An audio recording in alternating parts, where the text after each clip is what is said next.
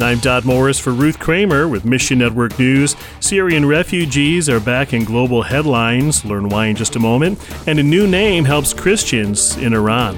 Find your place in these stories and more right now on Mission Network News. 13 million Syrian refugees have been displaced from their homes by violence and war. Nearly 6 million have fled the country altogether, and now many countries where Syrians have sought asylum are forcing them to return. But according to Tom Doyle of Uncharted Ministries, the place they're returning to can hardly be called home. Unfortunately, the country is still not stable, and there are major powers calling the shots, so it's still super dangerous. The most vulnerable refugees are kids who've lost their families in the war, yet Jesus can use anyone for his kingdom. The believers there see them as a force for good in the next generation of church leaders. They believe some of the church leaders will be these homeless kids that have come to faith in Christ, that love Jesus. Through ministry events, Uncharted Ministries is supporting both the practical and spiritual needs of these refugee children. Jesus is meeting these children. Many are getting saved and their needs are being met, and we're so thankful for what he's doing in the midst of the madness in Syria. Please pray for refugees and children as they face the challenges of finding and building their new homes. You can learn more about supporting Uncharted Ministries at missionnews.org.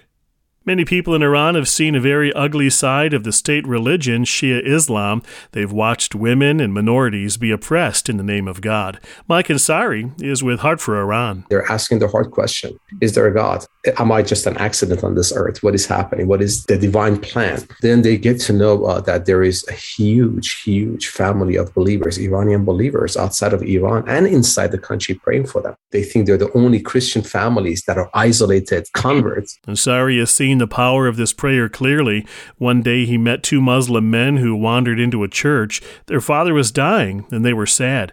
Ansari went with them to the hospital and asked if he could pray to Jesus for the man. They not only agreed, but the whole family joined in. So as we praying, the wife had her hand on the toes of her husband who's dying. And all of a sudden, she started screaming. He started moving his toe in the middle of prayer. She's like, what's going on? And then in about 30 seconds, the patient who was in coma opened up his eyes and he sat up. He looked up and he looked around and he said, Jesus. And he just laid back down. Months later, the father and his family visited Ansari's church. They said, "We want Jesus." The entire family, including in-laws and grandparents, became Christians. And you may associate Iran with persecution, and rightly so, but did you know that God's doing amazing things here too? This is a country that God has his eye on. Iran has the fastest growing church in the world. Lana Silk leads a group formerly known as 222 Ministries. Established in 1991, the group based its name on 2 Timothy 2:2. Which is really a discipleship verse. And we do have a really strong foundation of discipleship and leadership development that is the bedrock of what we do. And while noble, the name 222 Ministries also creates some confusion. It's difficult for people to understand what that really is about, and it's difficult for them to connect it to Iran.